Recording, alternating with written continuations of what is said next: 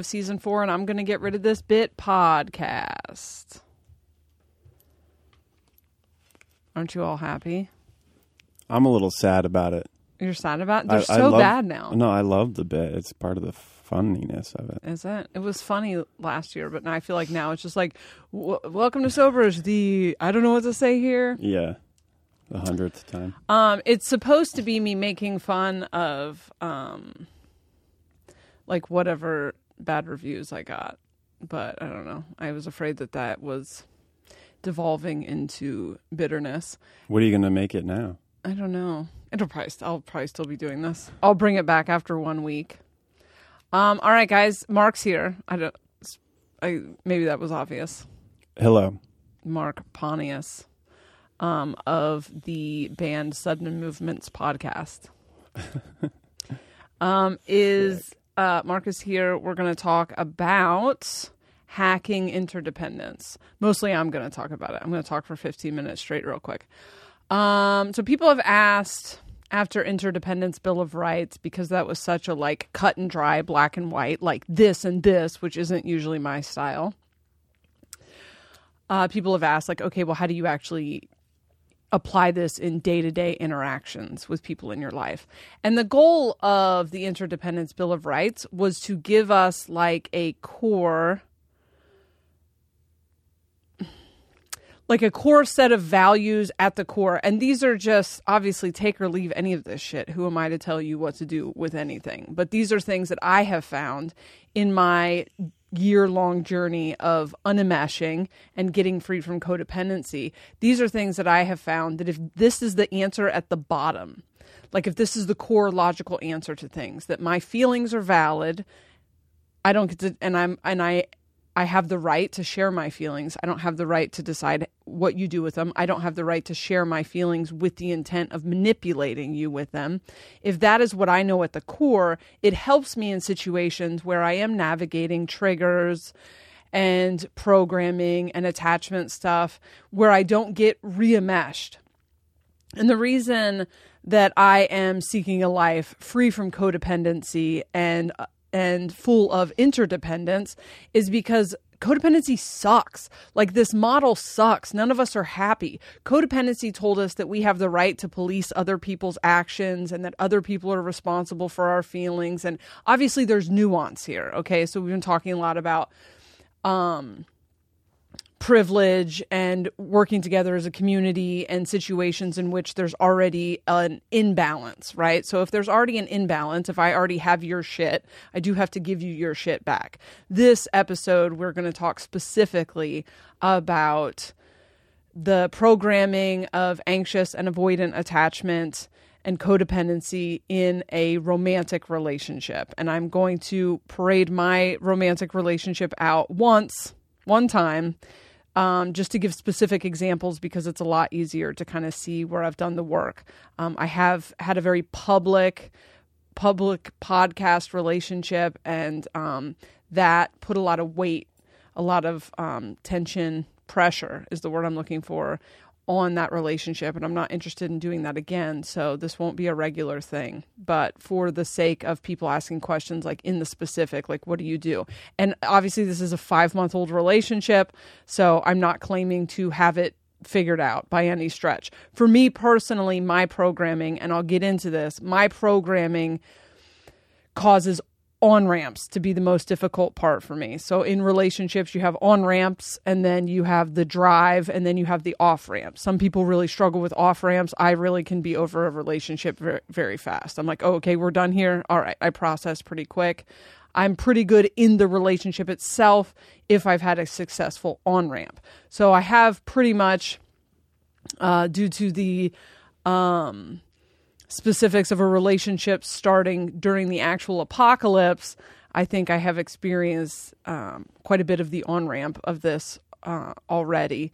So I'm just going to share a little bit about what I've figured out so far. Obviously, interdependence is new to me, but I'm gonna explain some of that in action. And then I think sometime in the next couple of weeks, if you guys are into this, we do have like a roommate situation here with a couple of roommates. And of course, we're all locked in this goddamn house, so we've had some, conflict feels like too strong of a word, because when you have these like core values, it really does force you that when you are having confrontations or having tension or triggers, you really do have to take so much responsibility for yourself that conflict doesn't feel like the right word. But we've had some moments between the four of us that I think everyone's down to do a podcast together to kind of talk about, okay, what does this look like in friendship relationships or like co-working relationships, and then maybe get into some family stuff too, if you guys are into that. So here's the reason that this work on codependence is woo as fuck. Because I know that sometimes when we get down into the relationship stuff, people who want us to be talking about galactic space cats and shit all the time are like, I don't want to do this, I don't want to go to this class. And here's why codependence is an impediment to finding your passion. Okay, so finding your 6D thing. So your 6D thing is passion, right? Your 5D thing is water. It's emotion. It's the emotional body. As we are evolving and kind of installing these 5D downloads where we're able to exchange energy, codependence is an issue, because codependence is me like externally trying to get something from someone else. And society celebrates this. This is really the rules by which society operates. And it's interesting right now to watch people just kind of lock into whatever it is their values are. You see a lot of people who are pro-police, weirdly, but like anti-mask. Like they think wearing a mask, which the mask, to the best of the knowledge that we have right now, protects other people.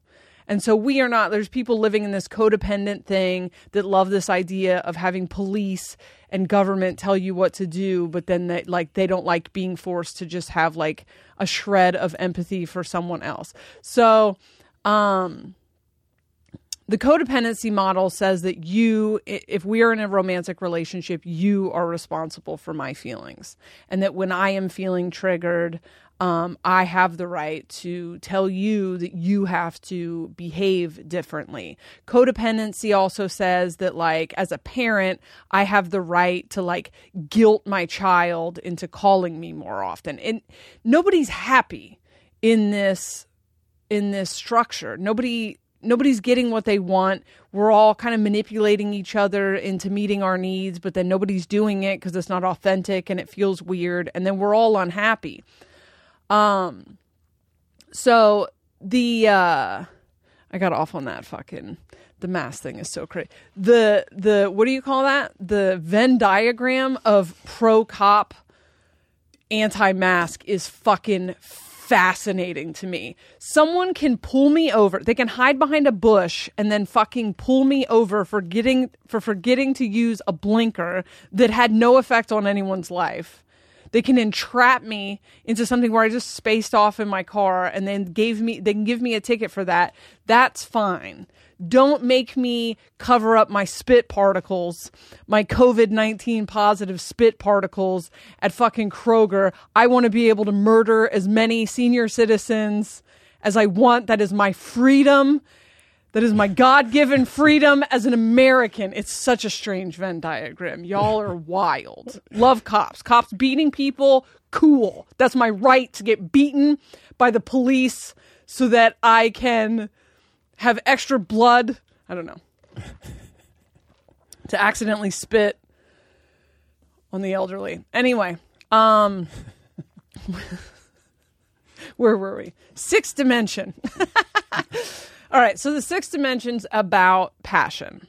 Okay, and so this is about what makes your heart sing. And for a lot of people, the thing that is going to make your heart sing is already in you, and you're having a hard time figuring out what it is, because figuring out what do I want is a difficult question for a lot of people to answer. And it's a difficult question for a lot of people to answer because we have been trained to do what everyone else tells us to do. This is what society says is appropriate for you because you're a woman. This is what society says is appropriate for you because you're in this class. This is what society says you should do. This is what you should do because this is what your partner wants. This is what you should do because otherwise your friends are going to be mad at you. This is what you're just told and programmed your entire life. So unplugging from that and being like, what I want is okay, requires a lot of vulnerability. We also have a lot of pressure from society that you need to get like certified and everything. And, obviously I'm not saying all certifications are bad or all education is bad, but sometimes we're just doing what society tells us to do. I have to have a degree to do this. Well, what if you're just very talented in this area? This is what we're moving towards, is a society where talent trumps, I don't know, a piece of paper. I think we're going to get away from these pieces of paper. I think what we're seeing right now is a lot of these systems someone just made these systems up. These are not universal law. Laws are not universal truths. They are just shit that other people made up. And as everyone's kind of waking up from this illusion and realizing that the government is fucking garbage and it's corrupt and that we are actually just being run by fucking corporate overlords, that like maybe we should just make up our own rules because your rules are lame. That requires vulnerability. God, I'm on one today. That requires vulnerability and intimacy, because when we get past that and you're not hiding behind a certification and now it's just like, oh, well, I know I have an idea. I have an idea for how I could help people. I see this need here, this need that was created by this new world that is being born. And I think that I could help people, but I don't see anyone else doing this. And I don't see that there's a name for it. And I kind of channeled it, or I learned it in a dream.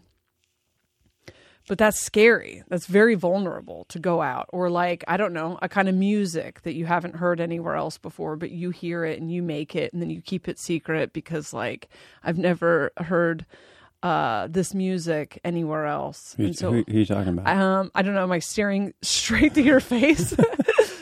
It's vulnerable, right? It's scary. It's terrifying. Scary.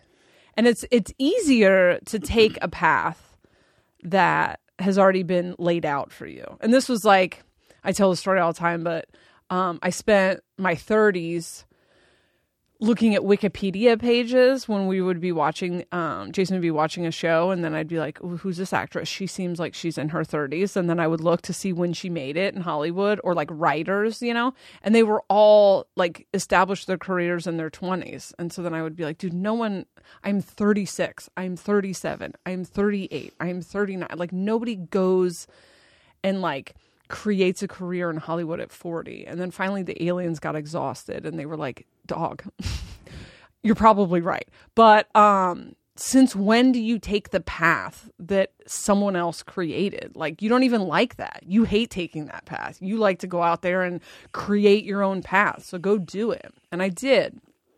And that's what a lot of you were here to do. And the reason it's so hard to find that thing, or to like imagine you just stepping out and being like, here is a talent of mine. I know how to talk people through this particular type of stress. I know how to make these sounds that I've never heard anyone make before, but I think that they're good for people. I have this new modality. I have this new gift that I want to share. That's so fucking vulnerable when nobody did it before you, because you can't stand behind the certificate. That certificate's just someone who paved a path and then decided that they were an expert on it. And that's not the thing. That's not bringing your thing. I'm not shitting on people who have certifications. That's not what I'm saying. But what I'm talking about is the vulnerability of taking your thing and bringing it to the collective. That is terrifying. And a lot of us are not even capable of doing that because we are so afraid of intimacy. And this is where that 5-dimensional work of healing this fear of intimacy comes from. So I know I talk a lot on this podcast about attachment systems, and I talk a lot about the book Attached. And I've read some other things on the subject, and I'm not married to the way that it's laid out in the book Attached. But I think there's so much value in understanding that some of the ways that we behave in relationships are programming. And when you really understand the mechanisms of that programming, I learned about attachment parenting, oddly, when before Phoenix was born, because I knew that I had issues with not attaching to people the way that I'm supposed to. I would look at the way that other people were. I mean, I had my first daughter when I was a teenager, and I spent most of her early childhood judging myself and hating myself because I was like, why doesn't it feel the same way for me that I assumed it felt for other people? Because I was a child. And so I did some research into attachment parenting with Phoenix before Phoenix was born, as to make sure that I bonded correctly with Phoenix. And the basic premise of attachment parenting is that if a child's needs are just intuitively met by a parent from birth, they will kind of expect that from life. I'm way oversimplifying it, but they will kind of expect that from life. And so it's pretty exhausting because you just never let the baby cry for like 2 years. You just, the second they whimper, you kind of go meet that need. And one of the needs that they talk about is the need for physical affection, which is something that I have a hard time with. And anyway, I'm so happy that I parented my children that way, not judging anyone who doesn't. It was really good for me to like physically bond with them. And then I didn't look into much about what attachment parenting. I remember reading a little bit about it creating a secure attachment style. And then I read a little bit about anxious and avoidant attachment in my research of like parenting that way. And I didn't encounter that again for about a year, 2 years ago, maybe. A friend of mine, I was discussing a relationship with someone, like a cycle I was in a relationship. And she was like, oh, that person has an avoidant attachment style. That's what's happening. They need more space. And I was like, oh, okay. And she was like, and it sounds like you're anxiously attached. And I was like, no, I am famously detached. Like I have a hard time attaching to anyone.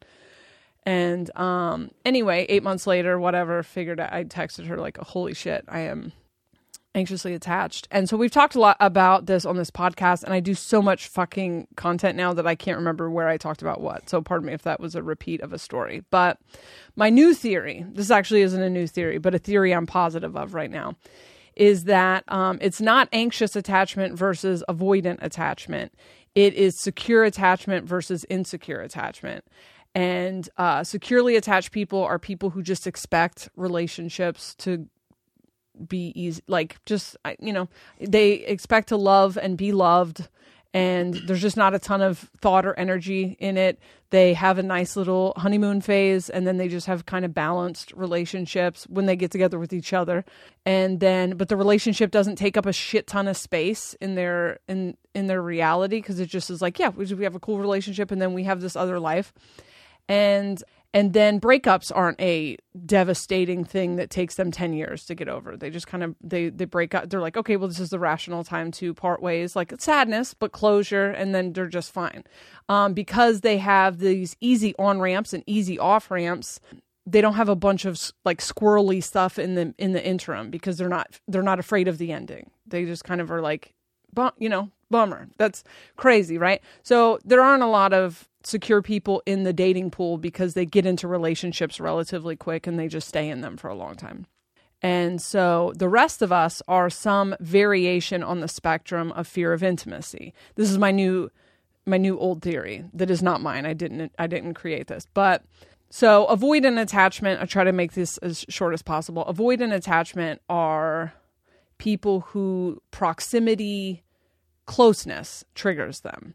Like, when people get too close, they get freaked out. And so they do something called deactivating strategies, where in their mind just start saying like, oh, I don't like the way that she breathes, or I didn't realize he chews so loud, or he's not hot. I thought he was hot. Maybe he's not hot. I don't really want a relationship. And they like panic, and they try to separate themselves. They try to get physical proximity. They tend to get triggered after big intimate things like vacation or sex. And there's different kinds of avoidance. There's like fearful avoidance. Those are people that want intimacy but then react to it like this. And then there's like dismissive avoidance, and I'm going to focus on fearful avoidance. Anyway, read the book Attached if you want to know more about this. Most of the people listening, I think, have already kind of like looked into this subject or already knew about it. But a lot of the conversation is around avoidance versus anxiously attached people. And in the attachment conversations, avoidants get a lot of shit because they tend to be the ones that pull back and they make the anxiously attached. Now, anxiously attached proximity freaks them out when it's too far away. So when there's physical distance, when someone's having a bad day and being quiet, when there's a long distance thing, they need like constant reassurance, or that's the way they experience it, is that they need constant reassurance. So when you get an anxiously attached and an avoidant together, it turns into this this push-pull thing.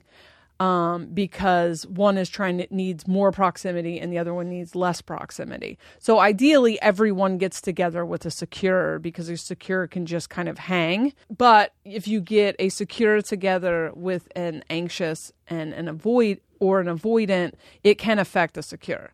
Because if you're just like chasing down a securely attached person, you haven't done any work to try to like bring your anxious attachment system into balance, you can push someone away.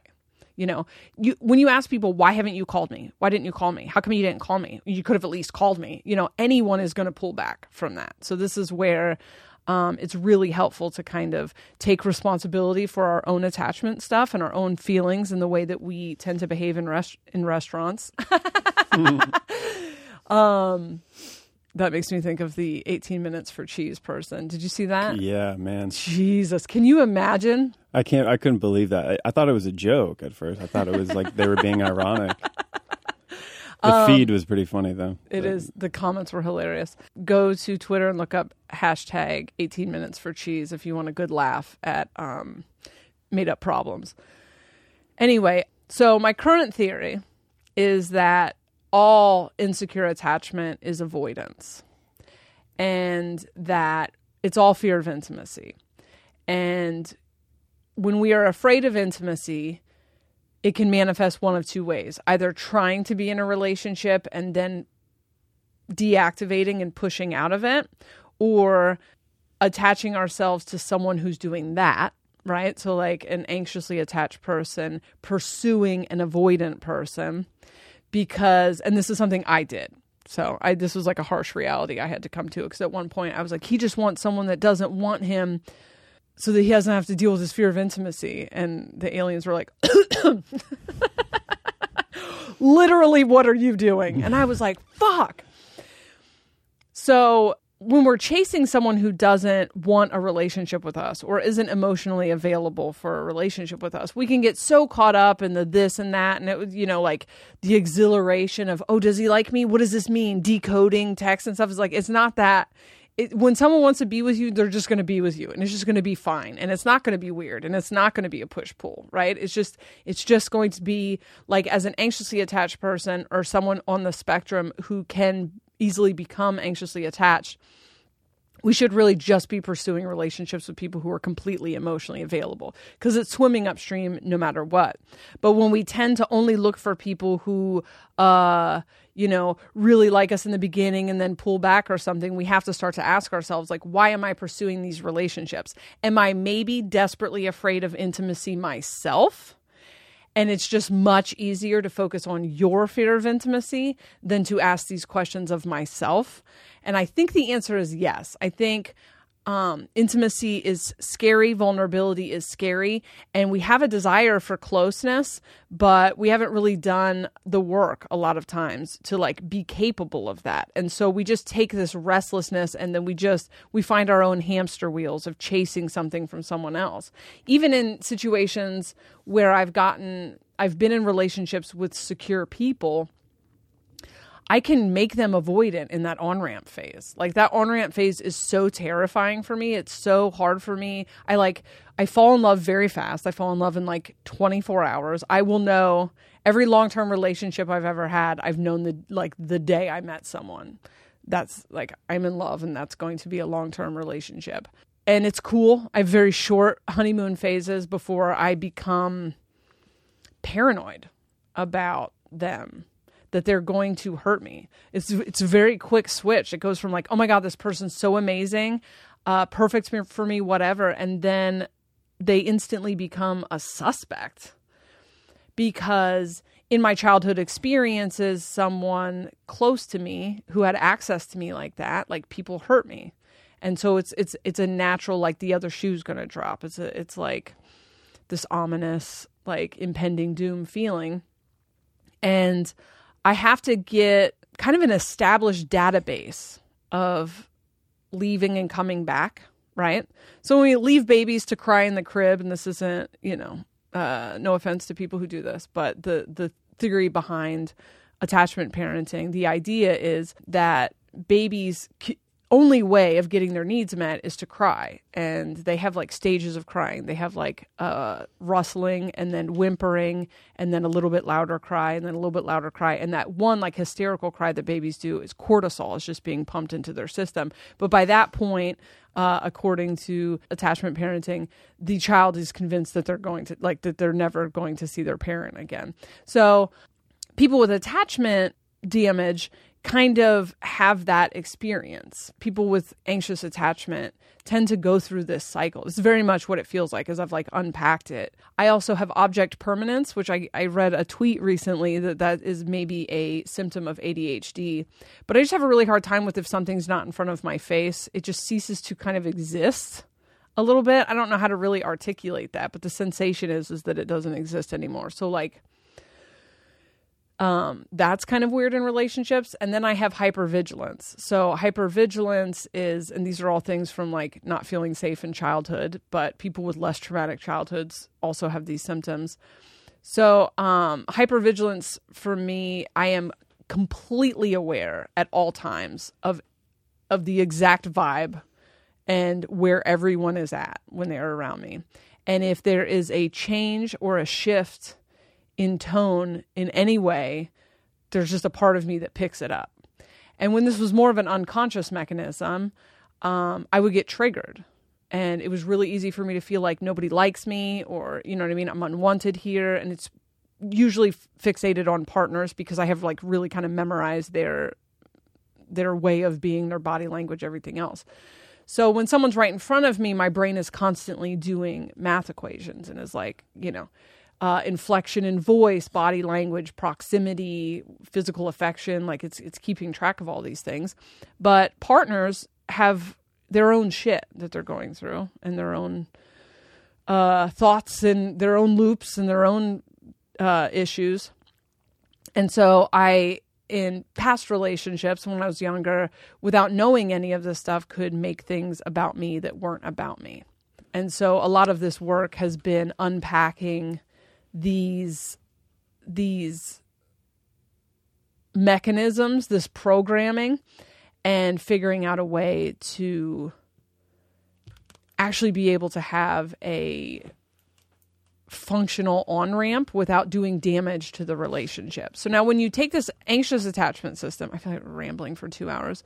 When you take this anxious attachment system and then you give it the rules of codependency, which are celebrated by society, which say that I get to make it your problem, you end up fucking relationships up. When the reality is that I have this is the results of my childhood, and this is my programming to deal with. And it's not your problem. It's your problem in that we are in a relationship. So this is something that we are going to have to like traverse together. But it's not your job to fix it or to make me feel better. I see a lot of advice about like anxious. If you want to date someone who has an anxious attachment system, they need to be constantly reassured. And I tried that on for a little bit. But that really takes the power away from me.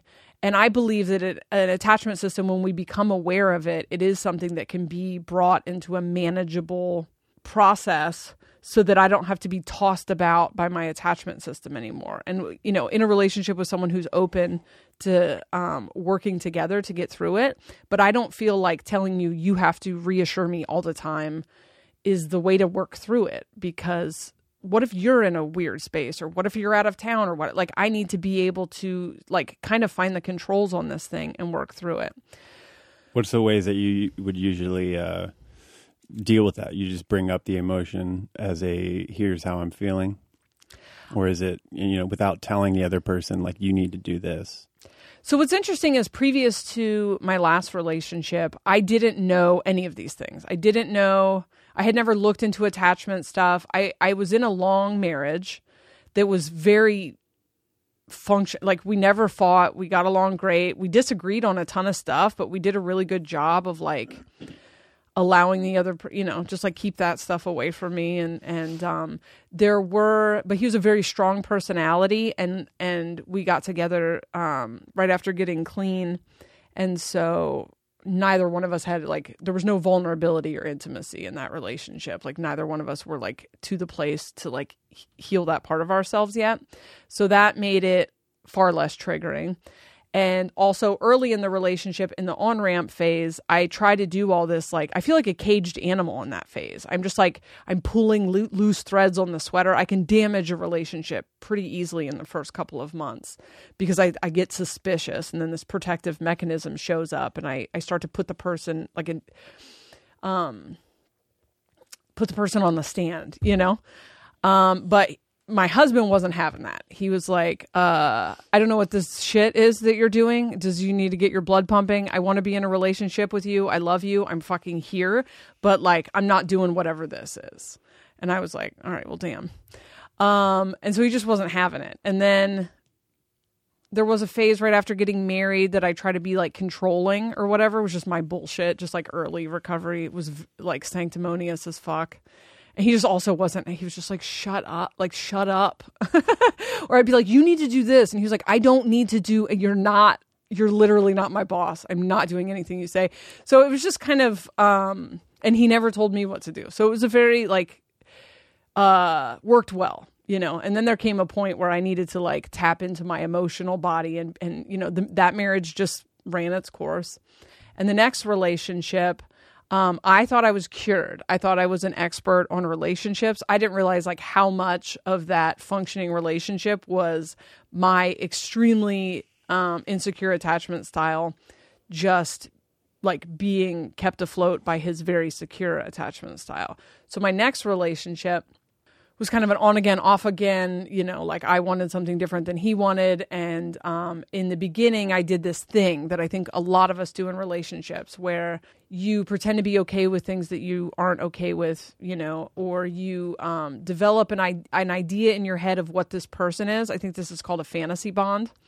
Early in the relationship, in the honeymoon phase, you're like, oh, you project all these qualities that you want onto this person. And then it's pretty obvious pretty quick that like, and I think I think a lot of us do this, that this isn't what you think it's going to be. And then you're not honest. Like I wasn't honest about what I wanted, even with myself. Like I convinced myself like, oh no, cool. Like a fuck buddy thing. That'll be cool. Knowing I'm madly in love with this person.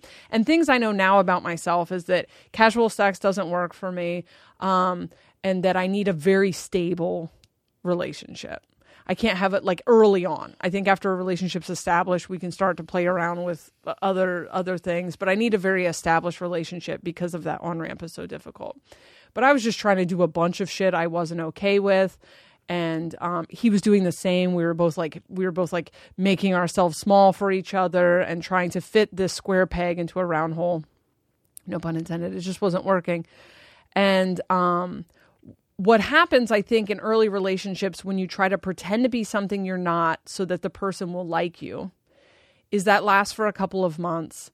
And then you're triggered as fuck because you said you were okay with something that you're not okay with. So when you're like, someone says, oh, I like, I like someone who's independent and what, like they're listing off qualities that, you don't really have, but you're like convinced, and it's all unconscious. Like now I can look back and be like, oh my God, I was lying. Like I was just lying. But I was running this PR campaign about how I am so low maintenance and easygoing, which is true in the context of a stable relationship that's like super established.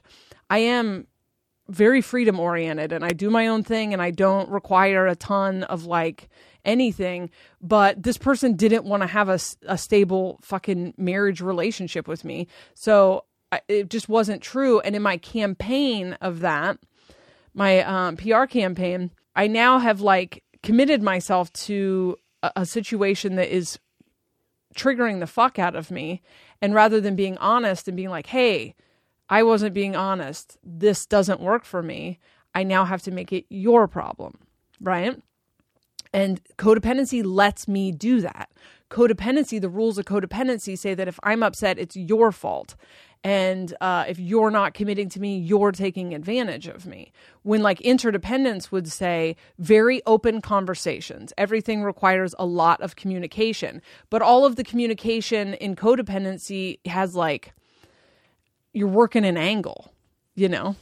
So it's like interdependence would say, hey, listen, I need a committed relationship. Are you into that? And then if the person says no, then I would say, I would be honest and say, okay, because I can't do a fuck buddy thing. I can't do an intimate relationship and we call it friendship. Like it's just like, I really like you, but it's just not working. But codependency, you know, it's just like a lot of, if he would just, then I would be happy. If he would just, you know, stay home and hang out with me, then I would be happy. If he would just give me this, I would be happy. If he would give me affection, then I would be happy. If he would commit to this, then I would be happy. But like all my happiness is relying on you. And I'm trying to get that, you know, or I'm trying to like make you jealous. That's a thing that anxious attachment people do, is they try to make their partner jealous to try to like, you're trying to steer someone without directly asking for it. And when we do directly ask for things, we're trying to elicit, like we're trying to manipulate an outcome. So it's like interdependence would say, okay, what do you want? What do I want? Is there a compromise? If there's not, then okay, we're just not meant for each other. Codependence, that's like, you can't even fucking fathom that. It has to be this person. I have a fantasy in my head of what this person could be if they would just do this. And codependency really locks into like one person rather than just giving them the freedom to be. And a codependent would say, okay, well, if you don't want to be in a relationship with me, then I'm going, you know, or you don't want to love me like this or give me this, then I'm going to move on. But in codependency, that's a threat. That's a threat meant to get you to get in the right lane. You know, in interdependence, it really is an open, like, if this isn't what you want, man, I love you so much. I respect your rights. Like, to be honest, I'm not in a place to be friends at the moment. Like, let me go, like, deal with my own shit, you know? And this is like keeping your hand open like that through the whole relationship. So even if you do get in a committed relationship, if there comes a point where like you want to stay home all the time and I want to be out all the time, or you know, these things aren't lining up anymore, we say like, hey, this doesn't make sense anymore, so I'm going to let you go do your thing. The fantasy bond seems to be like the gate to that, right? It seems to be like the real kicker of if you can't ever over-identify with that, because then you're able to be truthful and not, you know, irrational or not being honest. It's because you're like attached to this fantasy. Yeah, I feel like that's definitely, I've been a victim of that so many times and caught myself in a codependent relationship. I feel like I've mostly been securely attached in a lot of my relationships, but I have become anxiously attached or avoidant because of a misunderstanding of somewhere. Like I you know, in the past, a lot of my relationships I've been told that I don't know how to love and I don't know how to give what they need. But it's mostly been in the vice of like, this is what I need and you're not giving it to me. So for this to work, you have to give that to me. And I would then make myself small and say, okay, that means that would be love if I did that. Okay, so what do I need to do then? And then I'd try to do those things. But then it would become something where I like would almost like forget to do it because it's not coming from a genuine place. And it's not like how I necessarily love them. So I would do that, but then they would become dependent on that. And then I would become dependent on trying to give that all the time because that's what they needed, and I couldn't do it half the time. Not because I didn't love them, but because that was like not something that was my way of loving or whatever it was. But I also would get the fantasy bond thing resonates so hard for me because that's been a typical thing of me too, is that I up front in the honeymoon phase, I get a lot of signals of I think this person is independent and they're securely attached.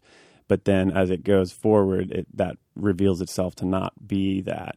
And I typically then start to protect myself and put up some walls, and then that makes it worse. And then we start to grow apart. And then I eventually say, okay, well, I'm going to put this down. But in all those relationships, I have left them being like, damn, I don't think I know how to love. Like, I can't do this thing when I'm kind of being told how to love them. And I definitely, for a while, I mean, I thought that that's just what it was. My relationships would last usually around like a year to 2 years, which I guess is kind of a long time, but they were pretty similar in the path of like, it's really great for a little bit, and there's this fantasy thing that develops, and then it slowly starts to water down, and it becomes difficult to hang on to that fantasy. And it has been easy for me to just put those down, because I can internally and subconsciously, I can tell it's just not going to work. And I'm able to just like put that away. But it is interesting to get kind of caught up in the idea of, or in the feeling like I'm not enough. But in my head, knowing that like what I typically am looking for is just an independent thing where we can kind of both exist separate of each other, but then when we come together, it is great and it's easy and effortless. There's obviously give and take, and you find that middle spot. But yeah, I think in the past it's been difficult for me to navigate those places and really feel like I am loving correctly. But it's interesting, getting into this relationship. It has been very easy. I think because it's also you're just so educated on it. I feel like that's what you have been hacking this for so long. So up front, talking about a lot of these things. It's raining now. Will you be able to pull the rain out? I'm not quite that much of a god yet. Stop the rain. Maybe it's kind of loud. Just a real quick thunderstorm coming through, fucking everything up. We got an hour to record this. Yeah, the studio's not super soundproof. It's kind of embarrassing when it gets caught like that, but it's part of the magic. You're succumb to nature. You have to succumb to nature. Yeah, this would be perfect in like Arizona, where it doesn't rain. Yeah, but I love rain. I made that sound again on accident. Maybe that's just a sound that comes out of my throat. Back to interdependence. And now, back to interdependence. I don't know. Remember what you were saying? Something about me being awesome. Yeah, it was something about how much I love you. I think when we first met, I never shut the fuck up about this stuff, but one of the conversations that we had was about you expressed like, I feel like I always think it's going to be this thing, and then it turns into this other thing. And I can really relate to the other side of that, because I feel like people are attracted to me because I present as very independent, and I present as not needing a lot and being low maintenance, whatever, because I'm like on my own bullshit all the time. And those things are very true for me when I'm single. But when someone starts to get close to me, that fear of intimacy takes over, and then I become preoccupied with the relationship because I'm actually preoccupied with my safety. Now, the location of my Chiron and everything else, like I do learn a lot through the relationships in my life, and I have learned a lot like through the love relationships I've had. I've taught myself a lot and used those mirrors quite a bit to grow and expand. I think I'm definitely a like long-term relationship person, which was something I just had to finally like be honest about. But I think probably a lot of people who fell in love with me felt tricked, because I am this thing, and then we get together where I am pretty laid back. Like I don't think, right? I'm not like, I don't feel like I'm nitpicky or critical or, Could it just be that you were looking for a secure attachment relationship too, though? Like, well, I mean, I guess maybe you had that in your marriage. Yeah, those on-ramps. So like in educating myself about attachment stuff, and after this last relationship, where it's so embarrassing at the beginning of this relationship at the beginning of this relationship / podcast we had together, he's like mourning his divorce, and this is your past relationship? Yeah, my last relationship after the marriage. I just do this sanctimonious episode about open-handed love, and I'm probably talking about interdependence.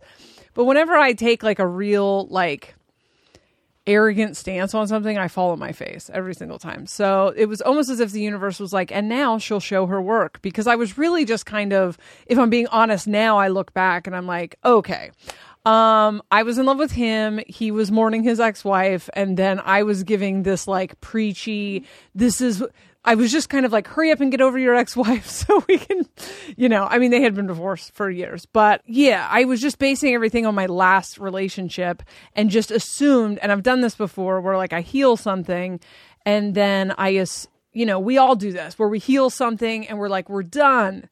And it's like the spiral comes back around and you're like, you thought you were done. So once I learned about attachment stuff and codependency, I learned about codependency last year. The thing that's really interesting is I feel like knowing these programs exist and being honest with yourself about their existence is 70% of the battle of hacking these things. Because he and I found out I was codependent, like in a full codependent meltdown. And if you want to listen to that episode that I will never listen to again, I think it's, I guess I'm codependent, from last year. I found out about codependency because I thought it meant something else. And then I started to like just observe it in myself and just watch it in myself. So people ask me like, what do I do with this attachment stuff? I think observing it, being completely honest with yourself about it, absorbing all of the information you can get your hands on about it, so that when it's popping up, you can see it. As far as avoidance, I recommend this book. It's an older book, and so it's really gendered in a way that's annoying. It's a little sexist because the guy just attributes avoidance to men and anxious attachment to women. But he does present this idea that these are just two sides of the fear of intimacy coin. He calls it commitment phobia. I don't really think it has to do with commitment. I think, he's kind of going by this old, like, people don't want to be, like, held down. But there's tons of stories. And in the stories, I feel like we can recognize aspects of ourselves. I think a lot of us that identify as avoidant are just avoidant when we interact with people who are emotionally available or who are anxious. And those of us who identify as anxious tend to seek out partners. Like, I don't think I've ever dated anyone that was anxious. Because if someone came at me with the energy that like I've come up with, I would shut down. Like, I would deactivate so hard. I would be instantly grossed out by them, not be able to have sex with them. Like, you cannot come at me like that. I have a really hard time. My mom comes at me a little hard. I definitely can't have sex with her. Like, my mom does like the guilt, like, well, haven't talked to you. And I'm just like, that shuts me down. I think anytime when someone's like telling you you're doing something wrong by not wanting to hang out with them, and I never felt entitled to that sort of thing. That's called like a protest behavior in anxious attachment. I never said stuff like, why haven't you called me? Why haven't you texted me? Whatever. Because I feel like I'm leaving myself open for you to say, because I didn't want to talk to you. I'm not saying you. We haven't really dealt with this stuff, but anyway, I don't want to lose my spot. So first I dealt with the codependency, which was a lot bigger. And he and I were still in this like connection, working together and stuff for like 7 months. And it was great because it gave me a place where I was getting triggered and was able to like slowly stop these behaviors that went along with it. What's interesting, and I feel like I may have said at the beginning of this, that what we're going to talk about is things we figured out is a new relationship, and it's a lot easier in a new relationship where you've like never established blaming each other for stuff. Once, in my experience with my relationships, once I crossed a line, like once we crossed a line in a relationship, like blaming, yelling, calling each other names, like I never could come back from that. You know what I mean? Once it's easy, once you're mad that you start the blame game or whatever, it's really difficult to come back from that. So I think early in relationships, you establish the way that you're going to communicate and the way, like what the rules are. And then it's very important when I'm triggered that I don't throw that out the window and get reckless, because I think relationships are so much more delicate then we know. And they feel like they're a super strong bond because then we trauma bond with each other. So when you fight and fuck and fight and fuck and fight and fuck a few times, you're so enmeshed that you feel like this bond is unbreakable. We'll do this forever. But it's because you're in like a toxic fucking brambled up knot with each other. That's not some super tight soul bond. We like to pretend like this is fucking soulmates and shit. It's just like, no, you're enmeshed. But you're chained to this person having this awful nightmare relationship together, where I feel like an interdependent relationship really requires us to slow way down. And so that's what I have found for myself is I learned everything I could get my hands on about attachment stuff, really examined past relationships and had to get really, really honest. And in the last relationship, because there was like a chase, like me chasing him for a lot of it, I was able to really hide and lie to myself about a lot of it, like lie to myself about my own fear of intimacy. And during times where he did what I wanted, there were times where he was like, okay, and just like committed and did all the things that I said would make me happy. They didn't make me happy. And that is a hard truth, man. That is a hard truth when you're hiding all of your own work that needs to be done behind. If you would just, then I would be happy. Because then when they do it, and then you have to move the line, right? Then you're like, okay, yeah, but you did it like this when I wanted you to do it like this, or you didn't, I could tell you didn't want to do it. It's like, yeah, bitch.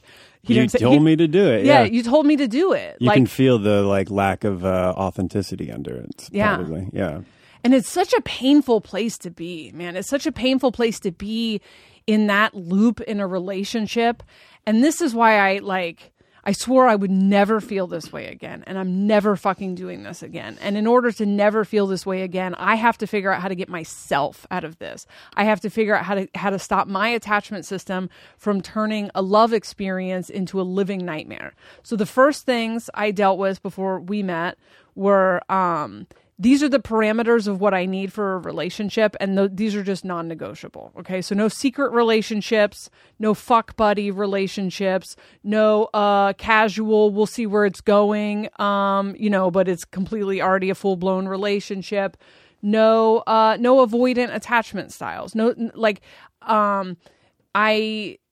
I need someone who's secure. Okay, no long distance relationships aren't. And so there were quite a few things that when you came along, I was like, fuck. I just need something to be like safe and secure, and like you're secure, but there were some life circumstances that made it to where we did like work through some difficult shit that, the original plan was to, and I don't want to get too much into our personal stuff, but the original plan when we met, because there was other timelines that needed to be closed out, was take this slow. We were living in different states, and you were going to come move to LA. My mom was living with me, and I was like trying to get her moved up to Washington. And so it was just going to kind of line up to by the time you had handled all of your stuff, like you were going to move to LA, like right now, I guess, like this time in the summer, and we would get a house there or something. And then the apocalypse hit. And at the beginning of the apocalypse, I was kind of like 50-50, like either this is going to be a couple week of lockdown. It was the quarantine, either going to be a couple week lockdown or potentially like all of society, we go full Walking Dead. And we didn't want to be across the country from each other for that. So we decided to I'd bring the kids out and hang out here at your house just to see how it plays out. And that turned out to be pretty triggering for me. Some things that I kind of knew about myself but didn't know about myself is when I don't like anything that's like not mine.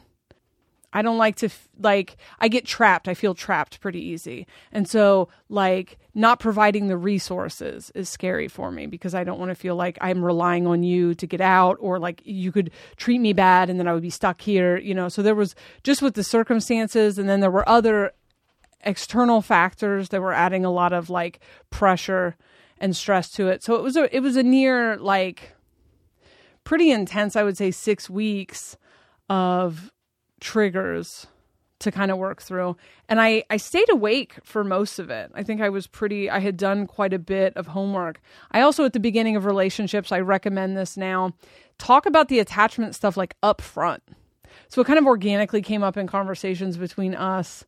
I think before there was a relationship there, just like, oh, probably what you encountered with your past relationships is the thing that I do, where I am independent until I'm in a relationship, and then I'm freaked out because you might hurt me, and then I'm like preoccupied with that. And in unconscious relationships, I really projected that onto the other person and made it their problem. Because we're kind of trained to believe that if I feel this way, it's your fault. And I just look at what you're doing, and it's like, you know, I didn't know that, like, oh, I have hypervigilance. So all you did was get a stressful text from someone else and you're processing it, but I'm reading that as distant, like you not liking me and whatever. And rather than being like, hey, I'm triggered, my bad, you know, probably my issue, what's up, like whatever, I would give you the silent treatment. And, you know, I'm trying to think of examples of how this stuff plays out in relationships. But there were plenty of opportunities for my attachment system to go sabotaging things in this kind of early relationship. And I'm trying to think of a couple like plain word examples. But for the most part, it was you would be going through something yourself that really didn't have anything to do with me.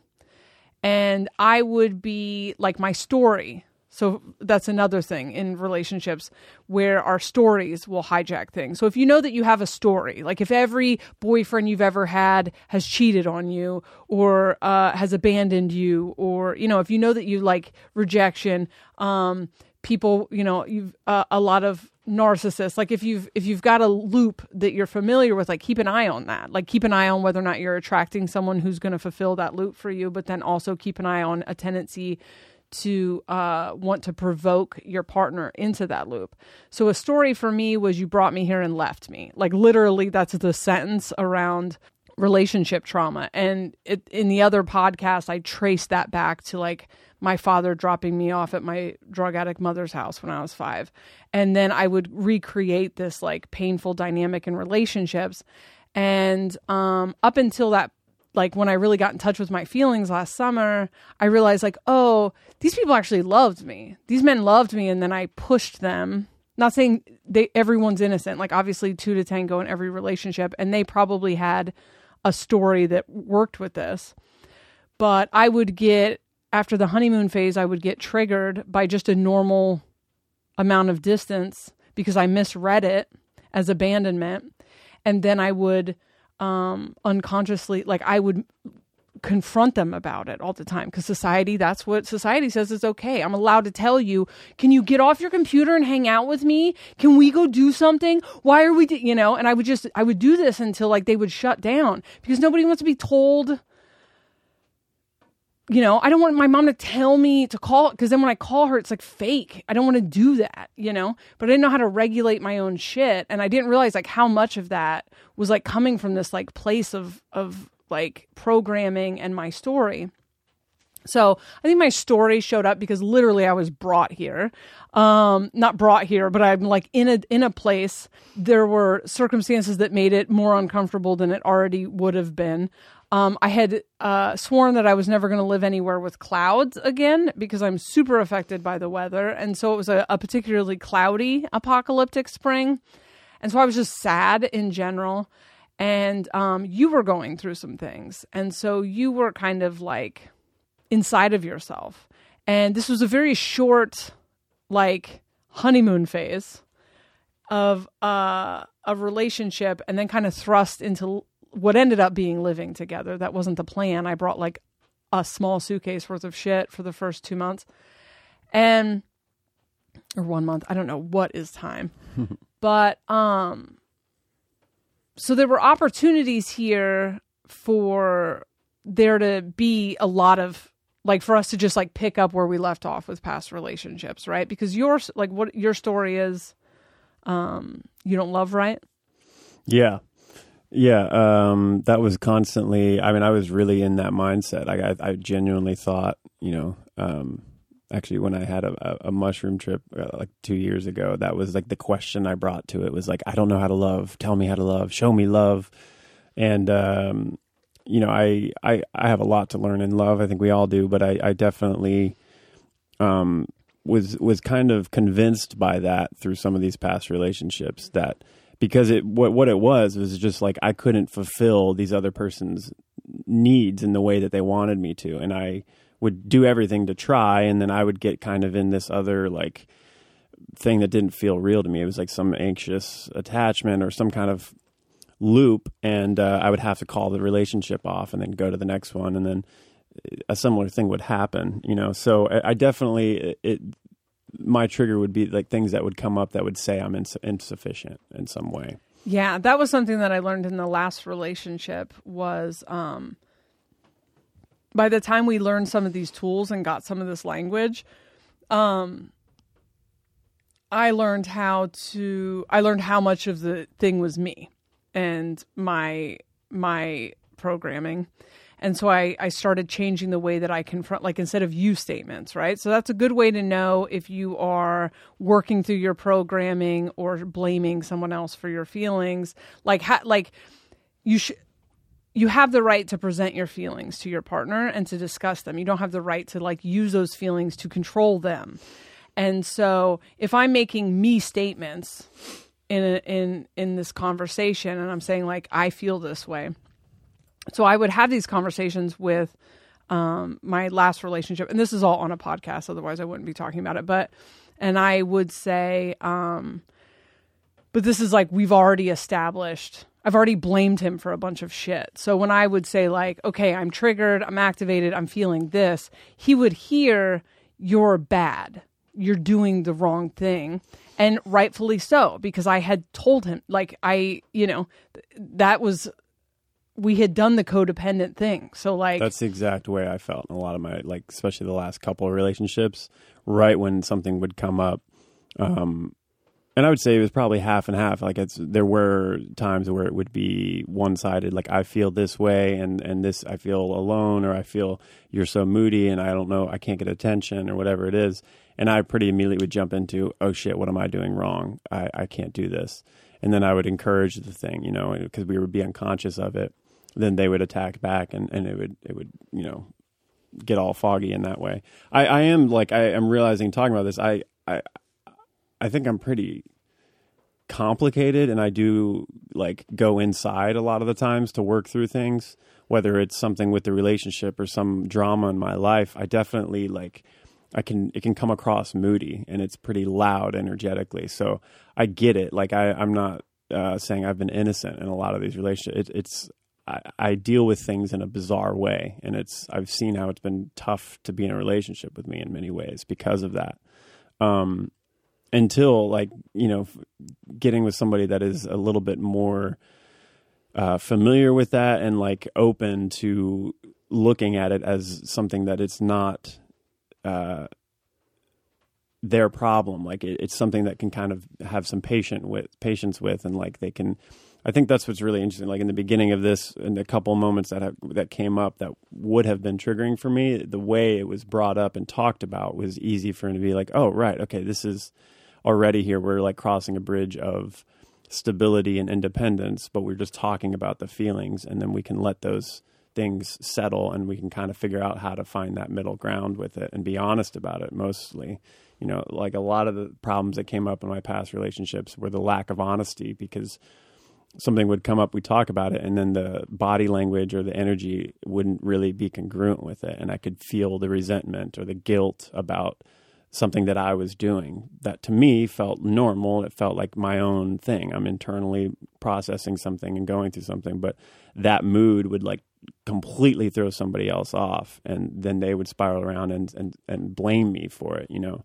And it was hard for me to feel guilty about something that I was going through, but I could see that there was a lack of honesty about just where we both were, you know, and my shoes as well, not just upfront saying like, I'm just processing something completely different right now. It has nothing to do with you. I'm sorry, my mood's affecting you, but it's my issue. I'm just going to go in the other room. I'm going to like leave for a bit.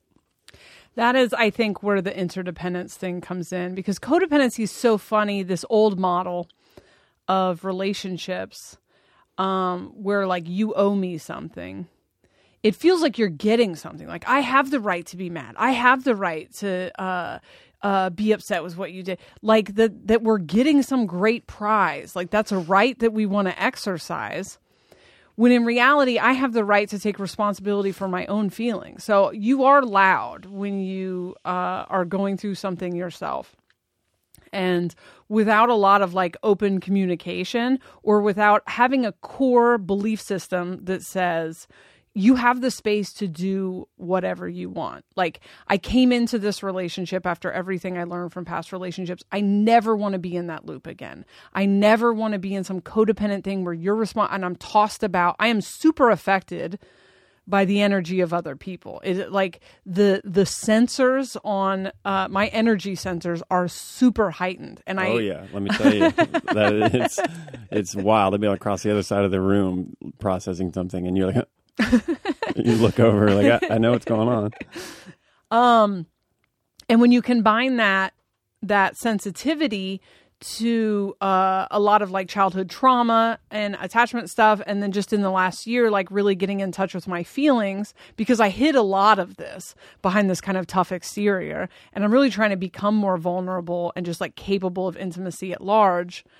There's a lot of opportunity here for me to get fucked up. Now, if you're having a rough night and you are like energetically loud when you are, when I'm in a bad mood, I'm like self-conscious about the fact that I'm in a bad mood. I'm also just not in a bad mood I think I'm ranty, Arsenal sometimes, but, when I'm in a bad mood, I want to be talked out of it. And like, I want to be brought out of I don't enjoy it. I don't enjoy being in a bad mood at all. But I'm also very self-conscious about it. So like, I can just be like frustrated, and then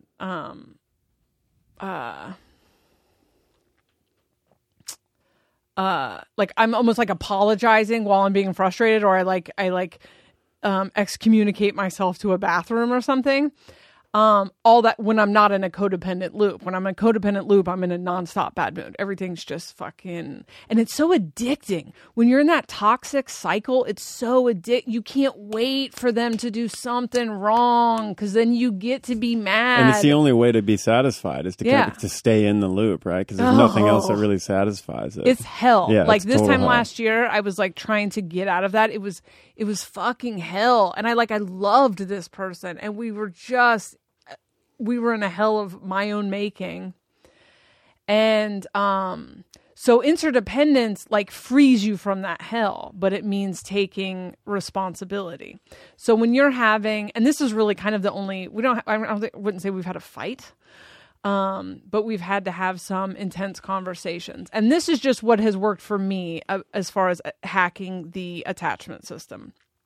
Number one, I talk about it up front. I dated someone before you, and like on the first date was like, I have an anxious attachment system. You think I'm cool and independent? That goes out the window as soon as we start doing this, blah, blah, blah. Like, I did a really good job of talking about it. I'm like, when you're not right in front of my face, I start to get activated, and sometimes I will try to take your temperature. It's really easy for me to feel like you hate me, and so I'll start to take your temperature. That can sometimes be a lot of text, but what I'm trying to learn to do is force myself to communicate my needs at the time, which is, hey, is everything okay? Hey, I'm activated. Is everything okay? So that it doesn't become this unconscious thing, because when the unconscious mechanisms take over, you either avoidantly deactivate and start tearing the partner down because you're scared, or you anxiously activate and start like clinging to their energy and making it their problem. So I'm trying to stay conscious and force myself to communicate as much as possible. I later dumped that guy like 3 weeks later in the middle of the night via text because I was activated. But anyway, I discussed these things with you up front and tried to explain, this on-ramp will be difficult, just so you know. Like, I don't know how long this takes, a month, a few months, but like the move into a relationship until I have like an established database. Once my mind has like an established database of your moodiness, of your cycles of what you're like when you're tired and whatever, it calms way down. And then just, unless you start doing something outside of that, then it's just, I can say like, this is what he's like when he's tired. This is what it's like when he's frustrated with work, like whatever. Like I try to start conversations about my feelings with, I'm activated right now. So when we get activated, I don't think this is the same for deactivation, which is where you're trying to separate yourself from the person. But when I'm activated, my body releases cortisol. Cortisol makes like a tightness in your chest. It can make your mouth dry, your hands sweaty. But for me, it gives me this sense of urgency. Like it's fight or flight, 100%. Just, I have to handle this right now or else, you know? And so, I used to, when I was more unconscious with this would kick in, and then I would be acting out. I would be loudly giving the silent treatment. You know, I would take a passive aggressive shot so that you would know to pay attention to the silent treatment. You know, we do all these, like, they're called activating strategies. It's a way to try to get the person to come closer. And if the tiny ones don't work, then it gets very loud and confrontational and everything else. Some things I learned from reading about anxious attachment is that one activating strategy is looking at pictures of your partner. It does something to your brain to make you feel close again. So I started to use that. I think I've always done it without realizing that I've done it. But I started to use that consciously as a tool that when, it's the goddamn apocalypse. So for the most part, you're right here. But in times that we've been out of town or whatever, I can just look at pictures and it clicks whatever that thing is and turns it off. And then we don't have to get to a weird thing. Which you have a lot of like sneaky pictures of me, right? I have a folder. I do. I have a really creepy folder of, I've caught you many times. That's going to be an art installation at some point. All the times I got caught. I'm in the bathroom pooping, and she's got a camera like under the door. It's a little weird. I'm just fascinated by someone who can poop. I'm trying to think of all the tricks. I think for people talking very slowly. Okay, yeah. So the confrontation. I do also want to give representation to people who are like resonating more on the avoidant spectrum. I have at the beginning of this relationship had waves of more avoidant, like, oh no, what am I doing? Is this a huge mistake? Oh my God, like I focus on some of the complicated aspects of the relationship. I think when you get to the core of the avoidant thing, if we're really honest with ourselves, it's like, why do you like me so much? What's wrong with you that you like me so much? I played with the idea that you were maybe a narcissist tricking me because you were too perfect. What if you just listened to my podcast and figured out how to say the right things? I tried a few different things on. None of them fit. But for an avoidant, someone experiencing their fear of intimacy on the avoidant side of the scale, knowing, I think, and being really honest with yourself, maybe journaling, being really honest with yourself, like, okay, when do I feel these feelings? When do I think all of a sudden I hate my partner? Is it after sex? Is it after a date night? Is it after, okay, so after I have these periods of closeness, I freak out. What if you could talk to your partner and be like, okay, so this hasn't, it's a hard one to do this one because you're basically saying, sometimes I think you're gross. But if you can have these conversations with your partners, especially up front, and just like, listen, this is what I'm doing now. I have attachment damage. So I'm all over the place for a little bit until I can settle in. So sometimes after a long period of closeness or after intimacy or after some of these things, like I need to separate for a little bit because it starts to make me feel panicked. Because for people with the more avoidant, it's that when the needs weren't met in childhood, your attachment system decided that the way to stay safe was to not need anyone. So when you have like a lot of closeness with someone, you can start to feel like, oh no, what if I need this person? And then you start to panic, which I think is that thing that I did for a while after I got here. When I would feel uncomfortable, I would just get on Zillow and just scroll through houses that I could go rent by myself, or just like for us, but it's my house, I just needed to like exhibit, like, I don't know. I needed to know that I could leave at any moment. I just thought you were really into real estate. I know it has to be like, sometimes you just look over and I'm just like scrolling through Zillow. You okay? You freaking out? That's something that I do when I get triggered is I need to exhibit a lot of like independence. So there was just one day where you guys were down in the studio all day and I was just up in the house, just slowly losing my mind after I got here. And then I was like, I got an Airbnb. I'm going to an Airbnb for a while. This is like pandemic. I just went and sat in an Airbnb for a minute. Yeah, we were like, okay, we'll see you in a couple of days. All right. Have fun. Okay, so anxious attachment style, let's say confrontations, way to express our feelings according to the Interdependence Bill of Rights. Your feelings are valid, right? So my feelings are valid. They're your problem, as in they are an aspect of my reality, so they are not now an aspect of your reality. However, I want to get better. Like I want to be able to work with this attachment system in a way that's not disruptive of my life. So it's in my best interest for you to have to do as little work for my attachment system as possible. This is my theory on it. Because if I need you, I do think that from the beginning I could have been like, hey, I need to be constantly reassured. But the amount of like reassurance that I need is like I can go from he loves me, I'm safe, everything's good, to he hates me and he's never going to talk to me again in like 3 hours. So if I need that level of reassurance, what are the odds that we're going to like maintain that in a way that's happy for an extended period of time, right? Like I have to be able to figure out how to get myself back down out of those rafters. That's how I feel about it. I don't want to be constantly reassured. I need you to know that about me. And so I told you, like, this is what it looks like. Here are some signs that I'm starting to unravel. I'm going to do my best to speak when I'm in that space rather than just unravel. So I think like early on, there was something I was panicked about.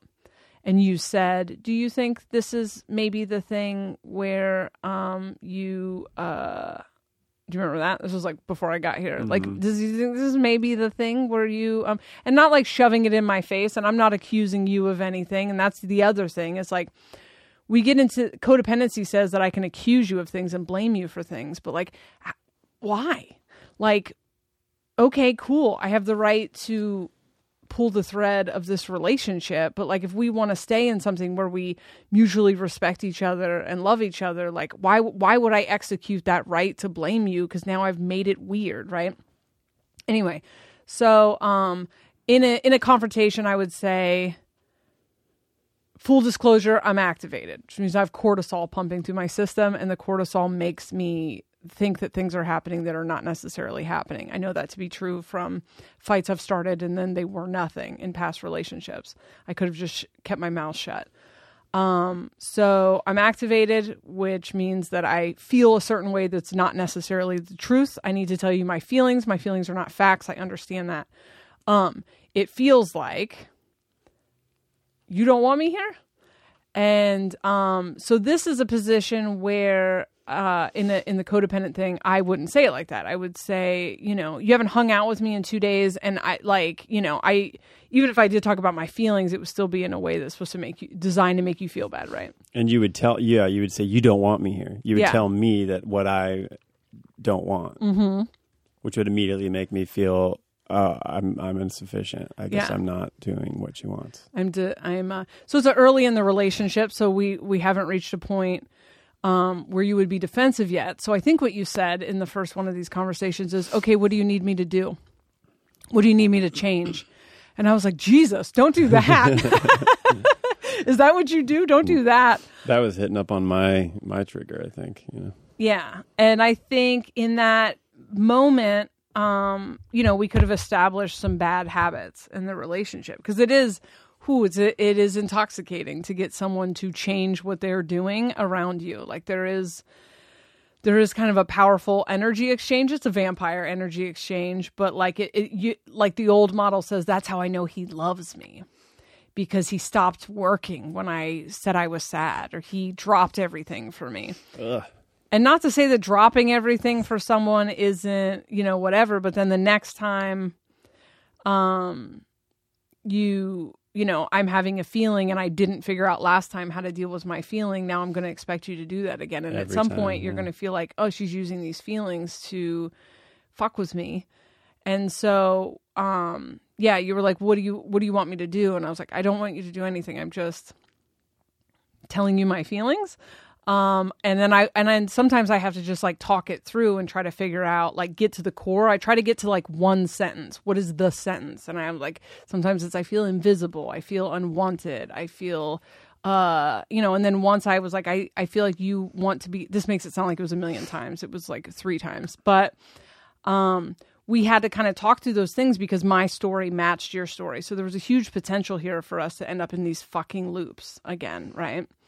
And there was once where I think it could have just been the day or other stress or whatever. I think whenever you're confronting your partner or your friend, this has come up a lot in roommate stuff, or your parent or anything, you're confronting them with your feelings. It's important to hold space. You want them to hold space for your feelings. It's important that we hold space that we're about to trigger someone. So this is something that like, I've even seen in the Facebook group, like people come at me with like 2 guns ablazing about something they don't like, and I get defensive.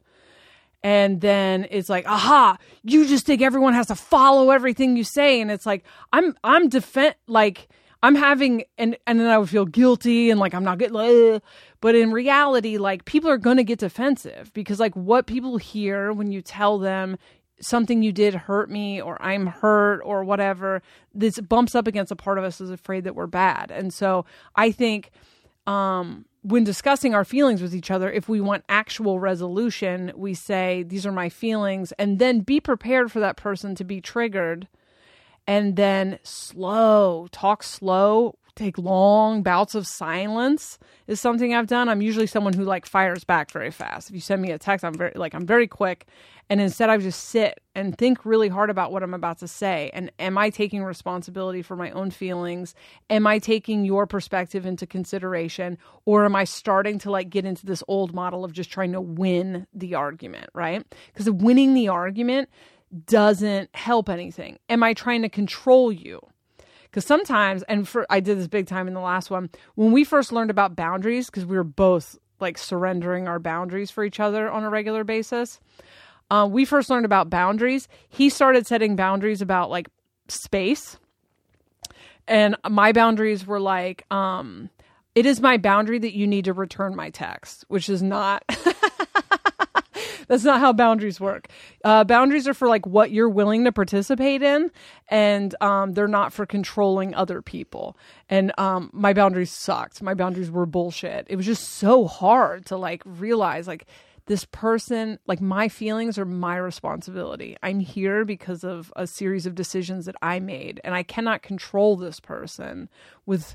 I cannot hijack their life and make them do things. Like if this person needs to take a lot of space for me, I need to clear the air as soon as possible. Like if there's a confrontation, I feel like I'm free falling until we have like figured it out. And that partner is someone who needs to retreat and lick his wounds privately and then come back. And I would try to be like, well, I need this. And he would be like, well, I need this. And this is where the truth is, that is, if this isn't, both of our needs are valid, and maybe we just aren't a good fit. And that's the thing we don't, in codependency, we cling to a person and we trauma bond with them. And then we don't accept the fact that like, if fundamentally we don't agree on things that get us into, we're in a loop as a result, we're just not each other's cup of tea. And we have to get better at being like, okay, this is a toxic mess. Let it go. Release this relationship. Or like, this is the thing that we've talked about. What's yours? What's mine? What's ours? Right? So like, the only real example I think of these like activations that I am like so grateful for that last relationship, because I don't think I would be a good partner for you before that last relationship. But before what I learned in that is, when you are, not to put your business out there, but when you are struggling with your own like artistic stuff or your own like how productive you're being or whatever. You get frustrated. This is projector shit, right? You run out of 3 hours. Projector shit. You get frustrated in a way, I think, that reminds me of my mom being mad when I was a kid. And I, in the past, don't let people feel their feelings. When other people are having a bad day, I want to fix it for them, and I get like overly involved and stuff. And so something that I've really learned from that last relationship is to just like let people have their feelings and don't make it about me. But while trying not to make it about me, I am like, the attachment system is like, he went to bed without, like, usually we go to bed together, and like the other night you got up and went to bed by yourself, right? And in my head, I didn't know what you were upset about, but in my head, I'm like, this has nothing to do with me. We're having it's fine, right? But the attachment system like doesn't care. And then I like can't get up and go to bed. I'm like paralyzed on the couch because I'm like, he doesn't want me to go in there. And all of this used to be so unconscious that this would have been a big dramatic thing. I never would have come in the bedroom. I would have spent the night on the couch. I would have woken up pissed. Like old relationship me, it would have been all of this like unconscious drama around this. But I try to use my words as much as possible. So after sitting on the couch being like, it has nothing to do with you, just fucking, I say something so that I can get off of the couch. So I'm just like, do you hate me? And I try to make it like cute or funny, right? But you know what's up. And then you were like, what? No. And then you went to bed. And then, I went to bed, but then it was like, I was like awkward. Like, do I sleep next to him? Do I sleep? I just like, slept on the other side of the bed. And once the attachment system gets involved, like all the like intuitive living goes out the window, and it's making me like overthink things. And because of this underlying philosophy, which is that my feelings are my responsibility, I can't really go down this rabbit hole of like, well, he should have done this and he did. Like there is that voice in my head that was like, he knows that I'm flailing. He knows that he could just say one thing and like take me out of these rafters, but he's just going to go to sleep. Like that voice exists for like a minute or two, and then it's like, I'm not indulging in that. Like, that's not productive. He's going through his own shit. How fucking annoying for me to attach my feelings to it. If he had an issue with me, he would tell me he has an issue with me. This is like my responsibility. So then I go to sleep. I'm not indulging in that because it's just going to fuck the relationship up. And it's for what? So that I can tell you, hey, I know you're already feeling bad about yourself. Have you considered that you also suck at this? So I go to bed, and then the next morning I wake up. You get up out of bed. Just these stupid things that my brain like just has like notices. How fast you get up out of bed. Whether or not you open or shut the door. When you walk out of the bedroom. You always make coffee and bring it to me in the morning, whether or not you bring in your coffee and sit down next to me. And I don't mean to mention these things right now to put pressure on them because they are things that I like them when they organically happen. But when they don't organically happen, I think what's happening there is you needing proximity because you're dealing with something that has nothing to do with me. So those are things that are creating distance, right? You're closing the door, like it's an unconscious like creation of distance. You're jumping out of bed so that we don't engage because you need that distance because you have something that you have to work out in your own head. But my attachment system is like, oh fuck, we're in danger, we're unwanted, whatever. And like consciously I know better than that right now. I mean, 5 years for me is 20 years. So, or 5 months for me is 20. So like we're well into an established relationship in just a time. And so I know better than that, but the like my body starts getting like the cortisol starts hitting and old me, like old unconscious me in this mechanism would be like, I would get dressed and I would dramatically get ready to leave, even though I have nowhere to fucking go. I would give you the silent treatment because I would take it like you were fucking with me and whatever. And it's all this like just injured inner child shit. And instead, I just texted you and said, I think I got activated. Are you okay? And you were like, yeah. And I was like, I think I got activated last night. And then you had space then to be like, this is my, I think I was frustrated with something and I was just trying to get space and like, what? And then we were able to have a conversation about it. And then it's fine. I think you asked me yesterday, like, would it have been easier for you if I would have, like, when I got up from the couch, I thought about the fact that, like, maybe I should just. Yeah, because I knew, I knew all those things were happening too. Like, even the next morning when I closed the door and I went out and I didn't bring coffee in, I needed the space for myself, but I knew every little thing I was doing, you were going to be, potentially taking offense to or reading into. And so the night before when I caught myself like getting down a bad mood trail just because I had been trying to get some art done in the day and couldn't get it done. And then I was, on Instagram and Twitter and seeing all this other people do great work and authentic stuff. And then all of a sudden I was just like in this bad mood and got triggered easily by like dumb, annoying things. And as that was happening, I knew I couldn't really, it was loud in the room and I knew you were picking up on it. But, so then when I went in, specifically when I left and turned some of the lights off and went into the bedroom, I was like, she's definitely freaking out right now. And then the fact that you didn't come in for a while, I was like, yeah, she's definitely out there like in her own hell. And I considered at the time, I was like, I could just, cause I knew it was just my problem. It wasn't anything to do with you. That, crossed my mind that I could just, instead of letting you go through that, I could reach out and say, hey, it's just, I'm going through something. I just needed to be, I didn't even need to be alone, but I was just like, that's why it's so loud. I mean, I'm moody, it's nothing to do with you. But there is at that juncture, it kind of came up. I was like, well, I, should let her go through that and process that, on her own. Cause it was just my issue. But see, there at that point too, it's like I am aware of the difficulty of those moods sometimes for anybody, for friends or anything. It's always been something that's been a little bit of an issue. I can't hide my mood.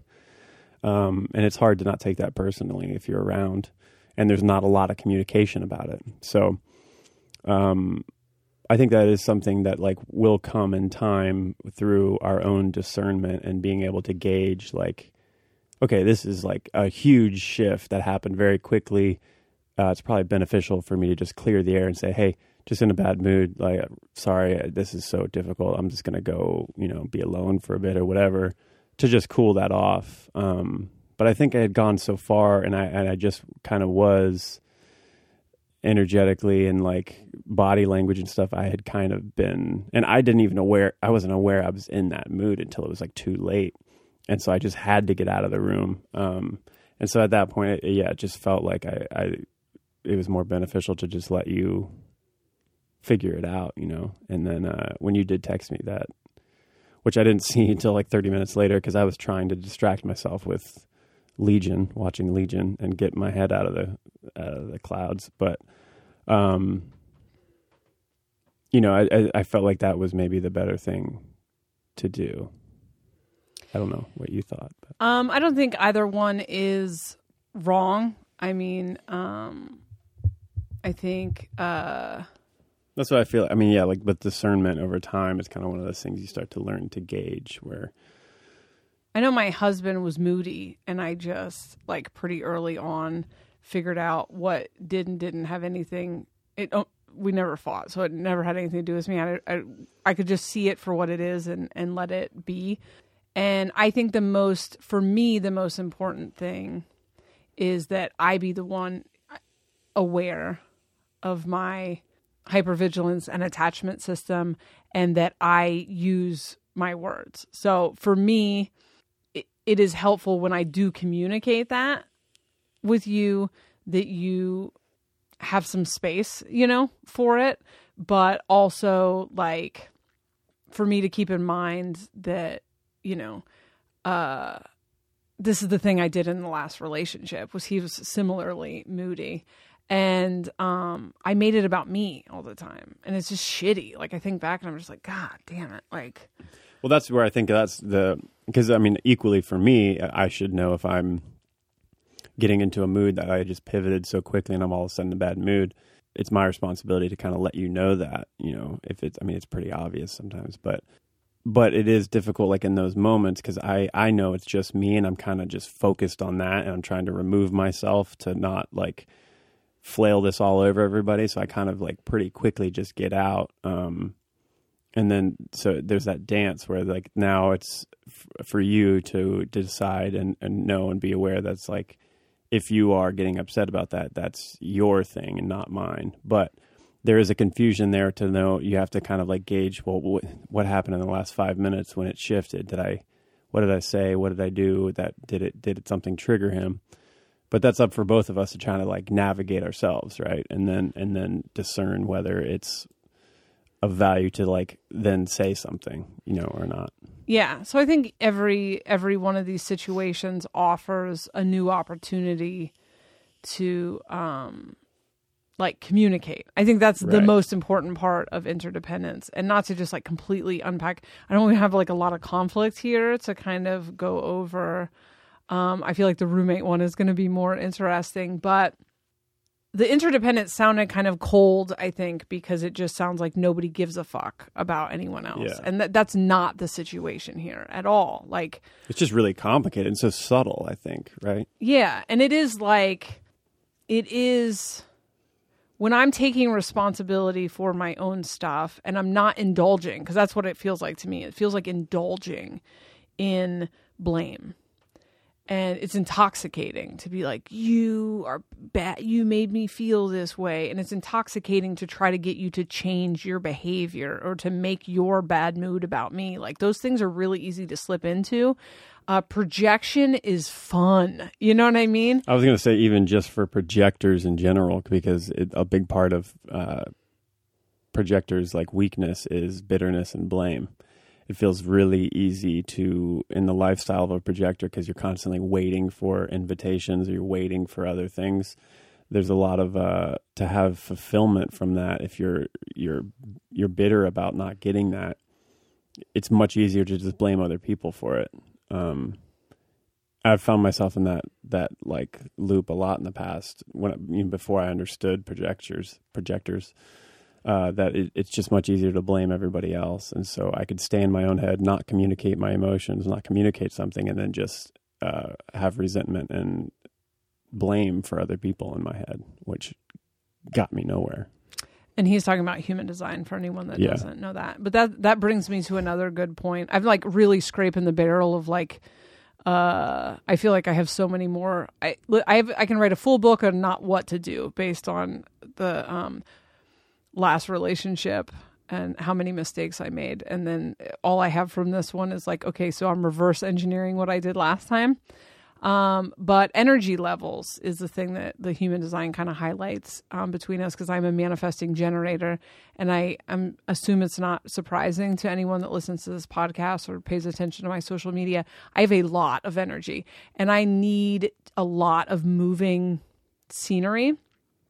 And obviously the apocalypse has created some limitations to the way that I'm used to living my life. And I did eventually move here to Nashville, and I didn't love that idea. I don't love...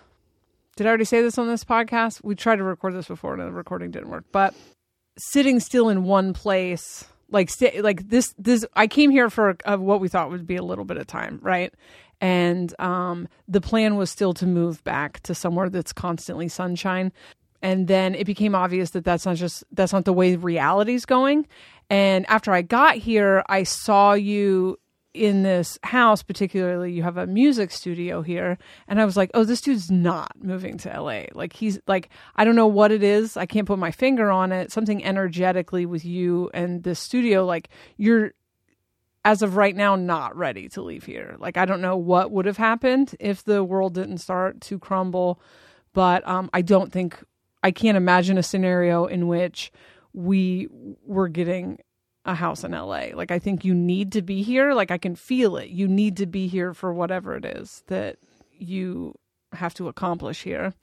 And so that kind of left me with a decision about, you know, is this a deal breaker for me? Like, can I be here? Can I be happy here? Because it's giving up some things that I wanted, for sure. My work kind of makes it to where I can live anywhere. And this is closer. If I have to live in a world where I have to drive, this is actually closer to where my children's father is. So that it does make a better lifestyle for them because they get to spend more time with their dads. So there's some benefits there. But anyway, overall, like, being locked on this property is kind of your dream come true. Yeah, I got the lucky end of the straw there.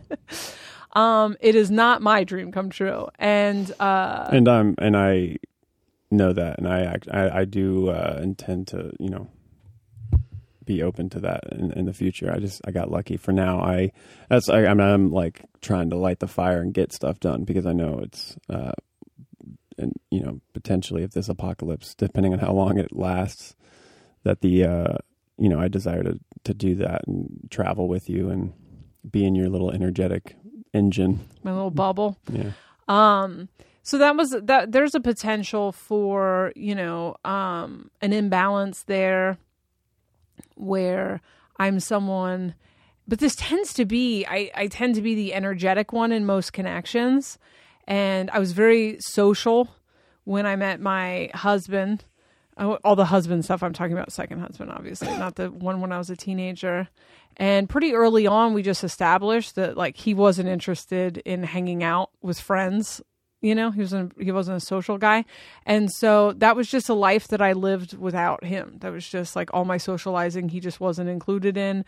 And we just pretty much figured out, like, what are you into? What am I into? I'm not going to sacrifice what I'm into for you, and I'm not going to drag you along. I don't like that energy exchange, you know? So that was something when I got here, I was like, okay, this feels like something you need right now. So I'm going to compromise for this. It's not the end of the world. I'm pretty like open for whatever life experience, but I can say that after I've been here, or if the apocalypse went away, after I've been here for a while, like the desire to be out and roaming around, those are the kind of things that, like, when I was younger in earlier relationships, I would lock, you know, like, well, I need to be doing, like, we always do, you know, and it's like, it's another one of these things where forcing someone else to do something is enmeshment, but rather being like, here's what I need, and I'm going to do it with or without you. And I'm not telling you that as a threat. I'm just like, that's fine. Like, if my outside life doesn't involve you, then that's cool. I will find a way to, like, and if at some point I can't take it here anymore, I can't take the rain or whatever, I'm just going to go get a house where it's sunshine, and we can either have two houses or you can come with me or whatever. But, like, I'm not like, it's like open-handed when I say that, like, you know, I'm just going to do what's in my best interest, but not in a selfish way. Just like, I don't know how to describe it, because it feels very compassionate, and it makes me want to give more, but like freely of my heart. And then I'm assuming vice versa. Yeah, and I think the biggest thing, like you've said, is the communication and the honesty, throwing that out on the table, and then both of us finding that middle way that, like, allows both of us to flourish, and until it doesn't work, if it ends up being you know, unbalanced in some way. But the honesty of it and knowing that up front is the best, you know, obviously the best way. I've had relationships where that just wasn't, there was a lack of honesty there, like, about it, because of the fantasy bond. Well, you know, somebody would just say something that they didn't quite mean, and then it would come to fruition, you know, months later, that, like, the resentment and the, like, unhappiness, and then we would go through their argument of, well, why aren't you happy? Well, it's because I can't ever leave here or whatever. It's like, well, okay, I thought you said it was fine. You know, like, it's funny how we can, like, by not being honest and thinking we can, like, fake something, we think that we'll be happier, and it'll work out. But I've always been under the assumption of, like, why do that? Because eventually it's going to bite you in the ass. Somebody's not going to be happy, and eventually we're going to get to the bottom, and we're going to go through all this pain and waste of time. Like, right up front, try to get everything honest out. And if there's a roadblock there, then that's kind of a clear sign to be like, okay, yeah, maybe this isn't quite right. and let's hang in there for a little bit. But then we're both aware that like, we're just going to ride this until it doesn't work. And then we get off, you know, instead of it just like endlessly going on, unhappiness, you know, looping around on things. It's painful, and it is kind of a waste of time, you know? That's why, I think this idea of relationships lasting forever does more damage than help, because it could just last, like a relationship could just last a long time. It would be cool, like that Black Mirror episode where they like push that button and you get to see how long the relation. That would be sick if you knew, like, okay, we got a 3-year one on our hands here. It might be going that way. Like we've been talking about, if there could be an app that included human design, astrological charts, everything, so you could kind of get a gauge about like how, I don't know, I could see how that could expand into the future with technology, that eventually you would get a pretty good estimate on like how long this will last, given where we are in our lives and our charts and in our energetic like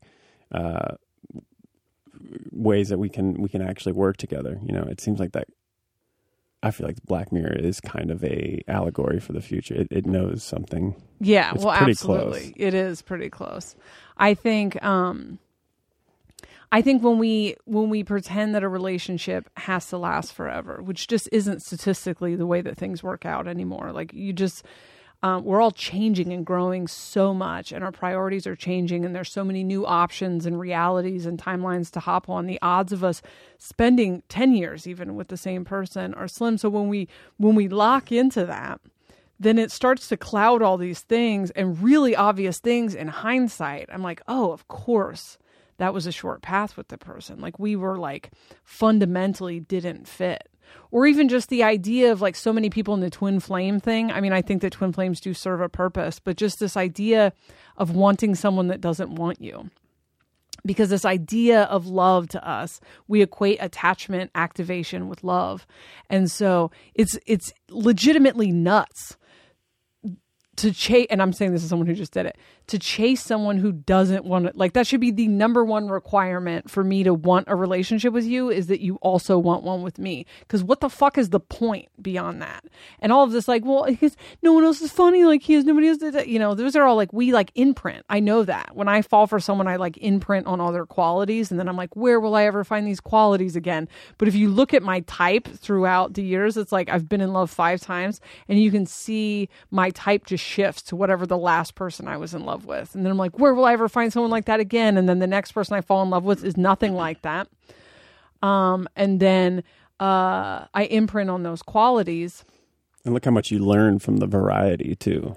Absolutely. You know, instead of having just one thing, you kind of are stuck in a box. I mean, it could happen that one person, you know, you change together congruently. It can kind of be variety, a form of variety. But yeah, I mean, I look back at my relationships too, and they were all perfect from this standpoint, looking from this place. You know, I learned a lot, and it got me to the next one, but then I didn't do some of those same things.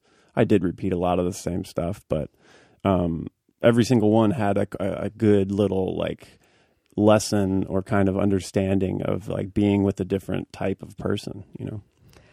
Huge pieces of my personality came from, this is what I love about relationships. The opportunity that you have, besides the companionship and sharing a path with someone, I think that when people come into our lives, it's to, we exchange pieces of each other, like missing pieces, and not to put words in your mouth. But I think it's interesting that, like, I would say my gift is communicating. Would you say that? I just feel like that's like, yeah, very much so, my whole thing. And I think it's interesting that I came into your life at a time where you were learning how to speak your truth, learning how to communicate. Yeah, totally. It's super helpful. And that's what I'm saying. Like up front in this relationship, it was so refreshing to just get on the other end, like almost over communication, which was so helpful for me. It encouraged me to do that as well.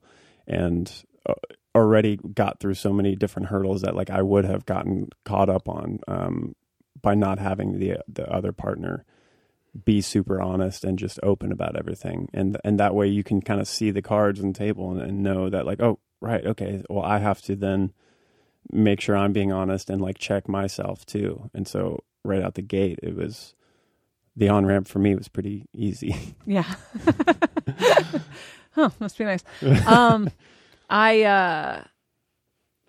In my five relationship, I've really only been in, I've like had a couple month things here and there, but all my relationships were like I was in love and they were long term. My first relationship was my teenage husband, and he is where I learned compassion and empathy. I was had a really rough upbringing, and I was very street when I met him, and I remember him saying to me all the time, put yourself in their shoes, Jessa. Put yourself in their shoes. Jessa, you got to put yourself in their shoes. To where I heard it in my head after we split up, and I was like, that motherfucker. And that's where I learned empathy, was from him. The second person was my second love. Was he taught me how to drink water, which was life-changing, how to actually drink. You just got to pound the water. It has to be room temperature.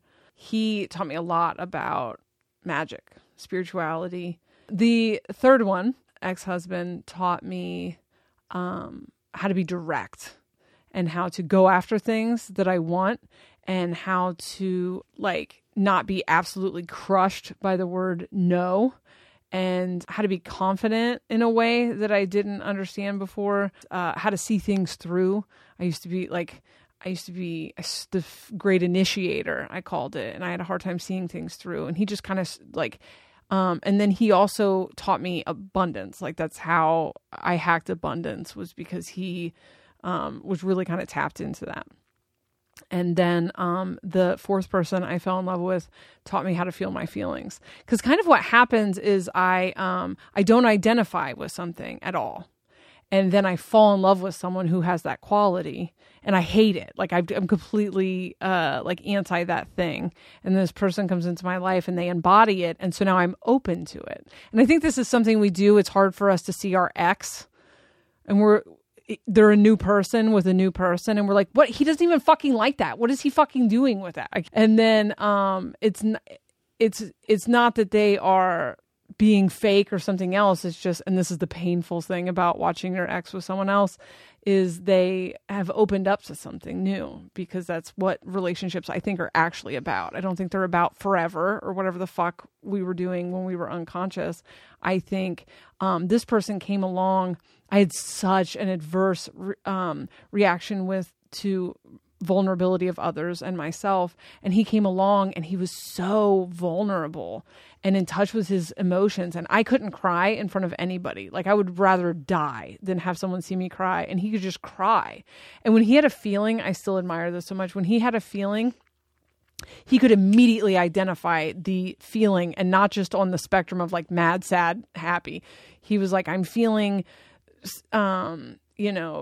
sad and regretful because of this, and he could just identify it. And I was so in love with him that I was just like, this is beautiful. And so then that part of me was able to come forward, and I allowed it to come forward because it was something I was so interested, I saw it as beautiful all of a sudden. Where if a dude cried in front of me before that, I would never be able to talk to them. And now I love that. It opened me up.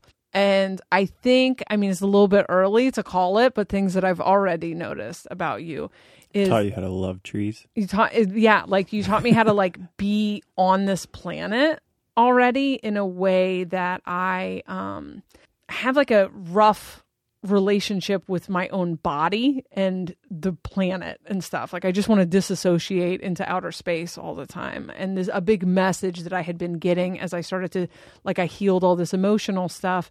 You're the logical next progression, where it's okay, now come down into this body and then look around. I never even noticed my environment all the time. I could live in a house for a really long time without even noticing an entire piece of furniture if I couldn't sit on it. Just after 3 years, I'm like, oh shit, when did that get there? And people are like, what? I never know where my car is parked. I'm just famously tuned out to my reality. And you have this just I call it a Disney princess. You walk outside and the birds flock to you, and a wasp was in the car the other day, and you were like, oh, little waspy. And you just this just grace, and nature just cooperates with you but it's everything. It's just like when I watch you just like cleaning up the space or like creating a vibe where everything I have is always just sterile, you know, because I'm overstimulated and I can't connect to the environment long enough to make something look cool. I've just been like really disassociated for 20 years since I woke up. It's something I did when I was younger, but I've just like worn clothes like a uniform, sterile, nothing on the walls. And it was right before you came along, I did set that intention where I think I'm ready to settle in to earth. All right. Well, I guess I'm not getting out of here anytime soon, so I'm going to settle into that. And then, but there's just something so beautiful about the way that you do it and the way that you exist. And you're like insane kindness in everything that you do. And that's so like compelling to me that like, as I'm tuned into you, I'm tuned into like, oh, there is a dance here with this world. Like there is a dance. I hate it because I'm going to be a fucking vegan, aren't I? That's what's going to happen. But just shit that I do that I don't even notice I did. Like I reach out to like plants and I pull leaves off and then I fold it because I'm fidgeting and I fold them up in my finger and then I chuck them and then I do it again. And I like notice that I'm doing that around you because I'm like, oh, he can probably feel this plant's feelings. Yeah, I'm literally like, just softer. Thank you for that, babe. That's very sweet. I enjoyed that. You just real quick, you have already taught me how to be deeply authentic. I'm still working on it, but because it was a giant wall on myself that I'm hacking down. But that and being unapologetically honest and open with the my emotions as well. And then also, I think there's some of your sweet arsenal energy has rubbed off on me a little bit, which I needed because you did say I'm kind, and I, in an odd way, I think that's a great quality about people, but I've been taken advantage from that before because I didn't have an assertiveness that is needed sometimes, and an ability to kind of draw a boundary and for protection from that, to just not be taken advantage of. So that assertiveness, knowing when to kind of pull that out, you know, and have, I don't know if I'm very arsenal in general, but I'm calling it that because that's the language on here. But yeah, all of that. I think the biggest thing is just not being afraid to be authentic and stand in that confidently, you know? Yeah. I'm not good at compliments. I'm trying not to make that noise. I think you already did. Did I? Yeah, God damn it. So for those of you that don't know the joke, when people compliment me, it makes me very uncomfortable. And particularly when a partner says something nice to me, I like it, but I like my body rejects it or something. On the last podcast, he said, I sound like a sick cat. He's like, you make this noise. What is this noise? And that is kind of what it sounds like. And now it's just me trying not to make that noise. And I think you said something nice about me on the episode of Sudden Movements coming out this week. You said lovely girlfriend or something. And I went, yeah, in the mic. It's great. You can listen for it. It's very subtle, but it's in the beginning. All right. Well, we got the plug for your podcast. I didn't mean for that to get mushy at the end there, but I thought I think there's value in allowing relationships to come in and out of our life without trying to fucking make them last for goddamn ever. And I would have punched you in the face if you said this to me this time last year. And now look at where I'm at. I didn't want to let that go, no matter how miserable I was making both of us. And now look what I have. So anyway, I feel weird, but I hope that this helps. And in the next week or two, we're going to do like a friend, roommate, family version. If you guys are interested in it, I just felt like it would be helpful to whore out my own personal life experience for the sake of clarifying the nuance of interdependence. So anyway, where can people find you, Mark? Here in this goddamn studio because we're locked down for a pandemic. Yeah, sorry, go ahead. Geez. On Instagram, Fat Horse Ranch. On Twitter, Mark Pontius. And then have a podcast called Sudden Movements. I just put the second episode out just before we did this, so it's out. You can find that on all the podcast apps. And that's it. Awesome. There's crazy good music on that podcast. Thanks. Yeah, I'm trying to make the whole thing just be kind of a way to express myself in many ways, not just talking authentically, which is still a little bit difficult for me, but it's very fun. But then, yeah, trying to change the music up and have quotes from other people. I don't, all of that. You can find me at Jessa Reed Comedy, Twitter and Instagram. Readings from now on, I'm going to try this. You can book them the day of if I'm doing readings that day. So we're going to start doing readings on a day that I'm like, hey, this is a good day for readings. It's only going to be like 1 or 2 days a month. I'm going to focus most of my energy on Patreon. If I'm going to be doing readings that day, it's at jessareed.com, and I will open up the slots by 10 a.m. Pacific. So check between 10 and 10:30 Pacific if there are time slots available for that day. If it's an emergency or something, message me, or, Lacey, Amy Spicer, Tierra. All give amazing readings. More people. You can check out imaginationproject.org, imagination with a Z instead of a T, and there's lots of great readers there. And then Patreon is 2 bonus episodes a month, do an energy reading once a week-ish, and a live video once a week where we just chat. And that's patreon.com/Jessa Reed. So we will see y'all next week. See ya.